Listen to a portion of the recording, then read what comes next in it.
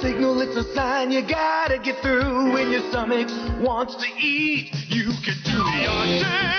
The arches, yeah. Welcome to Marketing Murder Mysteries. I'm your host, Michael Graham. Joining me, as usual, is the team from Millennium Agency, Linda Fanaras. She's the CEO and Chief Strategist. Hello, Linda. Hello, Michael.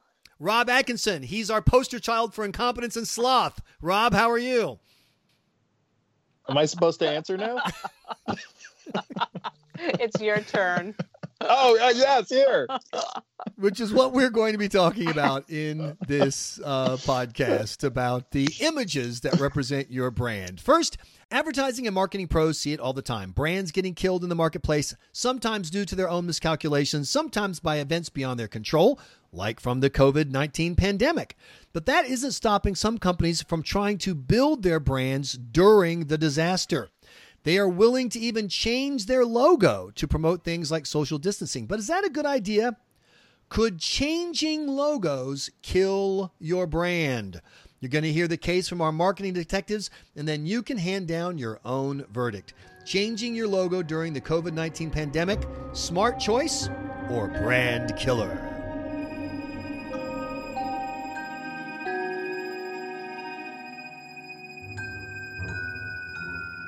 Estamos juntos, mesmo pouco mais separados por enquanto. E juntos vamos sair dessa, mais fortes e unidos. Okay, so that's not, by the way, the soundtrack from Rob's wedding. That is a new ad for McDonald's in Brazil. You probably picked up on the Portuguese there. Rob, tell us, what has McDonald's down in Brazil been up to when it comes to marketing and coronavirus? Right. So, you know how the golden arches are linked together, right, to form the shape of McDonald's. It's a worldwide symbol. Well, now they decided to separate the golden arches, saying in that ad, if you speak Portuguese, you already know, but for those of us who don't, it says separated for a moment to always be together, meaning that social distancing is in place and we all must embrace it. So is that a good idea, Linda, to mess with something as iconic as the Golden Arches? Okay, so I guess it depends. I guess we've had some huge brands that are constantly changing their logo. Pepsi-Cola I love the Pepsi-Cola brand. The logo change strategy that they used because they did it over time, which was incredibly effective. So again, I think companies need to really think through what they're doing when they're making a logo change, and when are they actually making the logo change? Like, are they making it during a recession? Are they making it during a time where there's a lot of competition and noise out there? There's a strategy behind every single marketing move that you make, and those are the types of questions that these companies need to be asking themselves. So, Rob, are there other brands who've messed with their most basic iconic imagery in the wake of the coronavirus issue? There absolutely have. Audi is one where the four rings, similar to the Olympic symbol, have been moved apart, right? With the hashtag flatten the curve, stay safe. Another one is Chiquita saying, basically, I'm already home. Please do the same and protect yourself. The bananas and the peel, and so they're home. I see. You got it right. And Coca-Cola did the same thing, saying staying apart is the best way to stay united, with a billboard in Times Square where they took the logo and they kind of stretched out the Coca-Cola. But I have to tell you, my favorite though is a Slovenian-based creative director decided to get creative and redesign certain brand logos. Some are pretty funny. For example, LinkedIn became Locked In. Goodyear became Bad Year. Nike's Just Do It was changed to Nike's Just Don't Do It. And my personal favorite was Mobile was changed to Immobile, which I think is pretty funny. That's funny. So there is that danger though. Once you start messing with the brand's logo, it invites people to start messing with your logo, and sometimes it's not for the good. So before we get to more specifics about logos and the mechanics of logos and et cetera, what do you do, Linda, if your brand is literally a violation of the, coronavirus protocols? For example, Hershey's sells kisses. That's what they sell. They actually sell kisses. It's a kiss. That's like the worst thing you could do. I mean, I don't know what else you could. I don't, that's tricky. I mean, unless you were selling like I don't know, licks, cow licks. I don't know. Just, hi, welcome. Try some new spit on your face cereal. I mean, there's nothing worse than kisses. Should Hershey's kisses become Hershey's glances across the room? Hershey's waves? I don't know. That's a great question. I know. Right? Should they be like Hershey Squares now, or something else other than Hershey Kisses? I don't know. You almost have me stumped there, Michael, because that's a tricky one, and it's so iconic, and everyone knows about Hershey Kisses that I would not make that change. That's just my opinion. I'm not sure what Rob thinks. So a certain person who I won't name, who's the father of young children, had young children at the time, took a little chocolate bunny for Easter, and he had it looking like it was hopping up into the Easter basket, and then behind him was a trail of unwrapped Hershey's kisses like in a row. Geez. Yeah. So I'm just saying, Hershey's. I didn't copyright it. Yeah, I know, that's creative. It's not a kiss. It's the other end. So that's maybe right. That's what I don't know. Yeah, but I was just going to make a mention of one of the brands that changed their logo during the recession, and which I know you both are well aware of, is Walmart. So they had that original Walmart with a star in the middle. I think if you recall, a really heavy font, Wall Star Mart. And then they changed it to Walmart, and it's upper and lowercase, and it has the sun to the right. So what they were trying to do is they were trying to just refresh this brand and make it a little bit more like informal and cozy during, the post-recession. And I think, that people were really distressed during this time. And this was sort of like a refreshing view of their logo and who they were. And in this case, I think it really worked to their benefit. And their core, customers grew obviously during that time, as we're all well aware of, during the recession. So refreshing the logo, refreshing your brand, if it can work to your benefit, is a smart move. But Rob, the power of a logo is its recognizability, right? You don't want to mess with what people are looking to see. Yeah, I mean, there are basically three arguments why you should never change your logo. One, the logo needs to be easily recognized. McDonald's, Golden Arches. Your logo needs to be consistent. You've got to, make sure that you use it over and over again the same way in the same style. And by the way, the logo needs to be easily recognized because all of this involves established style guides that every agency has. And so going in and changing the style guide, you try to get that through a creative director. Oh my gosh, good luck with that. Right. But lastly, the logo has to build trust.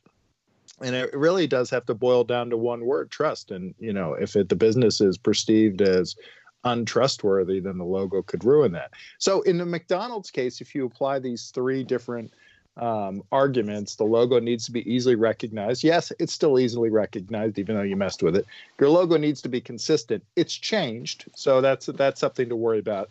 But your logo needs to build trust. And I would argue in the McDonald's case that by separating the two together, separating the Golden Arches, you are building trust because you're saying to society, you realize that now is a time for social distancing, and we're taking that to the nth degree. And corporate brands during a recession want their customers to feel better just in general, and feel good about their brand. And one of the ways that they can do that can be effective, is to just give that brand sort of a fresh, welcoming, and lively feel to it. And it has worked for some of these brands. I think if it's done tastefully and it's done effectively, it can really help these companies grow. But what if you have a logo that doesn't fit into the moment? Like the United Way's logo for a long time was two hands holding.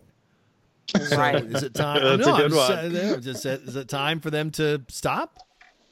No, but you could easily do the hands separated for the moment, saying, the United Way is being apart right now, and so it would work in that case. But that is funny, though, that is actually their logo. It was. So they've updated. It's still a hand, but that's my point is that you've got, iconic images. I mean, how many times has that photo of the sailor returning from World War II, getting kissed in Times Square been used in a marketing campaign? Right. And you're not going to do that now, right? No. Well, you could do it with, remembering the good times and excited for the times to come, but you'd have to position it carefully. Yeah. I'm sorry, go ahead. I was just going to say, so now's the time to recreate that ad, except for to have them both wearing masks. Exactly. That's what you want to do. And gloves. Exactly. And a hazmat suit. Yes. Other than that, they should be fine. But companies do, especially these large brands. They look at just a simple logo design as part of their survival plan, particularly during a recession. And whatever steps they need to take to either maintain business or grow business. Well, this may just be one of them. So I think, in some instances, it can really work to their benefit. In other instances, it really doesn't matter. So I think it really depends on the brand.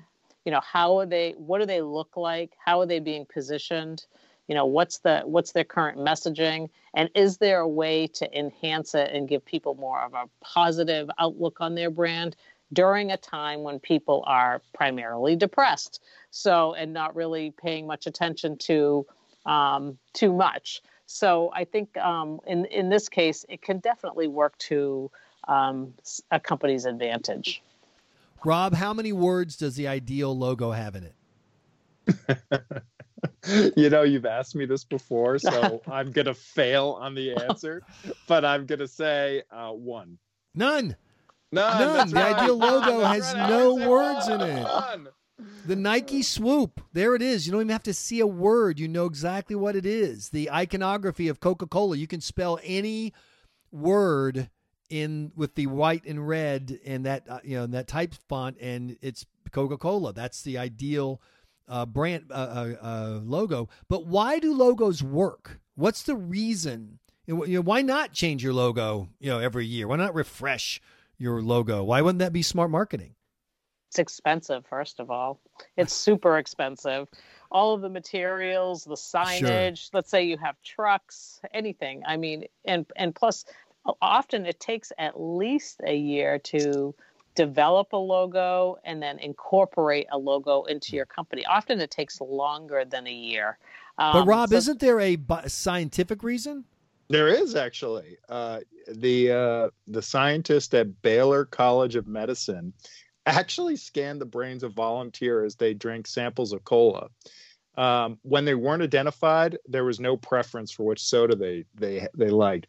But when they were shown the Coca-Cola logo, their brains showed a decided preference for Coke, irrespective of the cola they were drinking. And so what scientists found out is that the brain takes shortcuts when information is processed. And basically, the more it recognizes a symbol with which it's comfortable with, such as like a logo of a preferred brand like Coke, the quicker it makes a decision with less anxiety. So making changes disrupts the comfort zone. And that's why most loyal companies, customers, the ones with the closest relationship with the brand, are often the ones that are most upset when companies make changes to their logos. And there you have it. Did changing your logo, even for a good reason, kill your brand? The cases have been made, and now it's time for you to give the verdict. Let us know your thoughts at mill.agency/verdict, or slide on over into our DMs on Twitter at millagency. We'll read the best ones on an upcoming episode. Make sure you never miss a mystery by subscribing to us on Apple Podcasts, Google Play, iHeartRadio, Spotify, or your podcatcher of choice. And be sure to check out our cool podcast logo. For Rob and Linda, I am Michael Graham. We will see you next time. For now, the case is closed.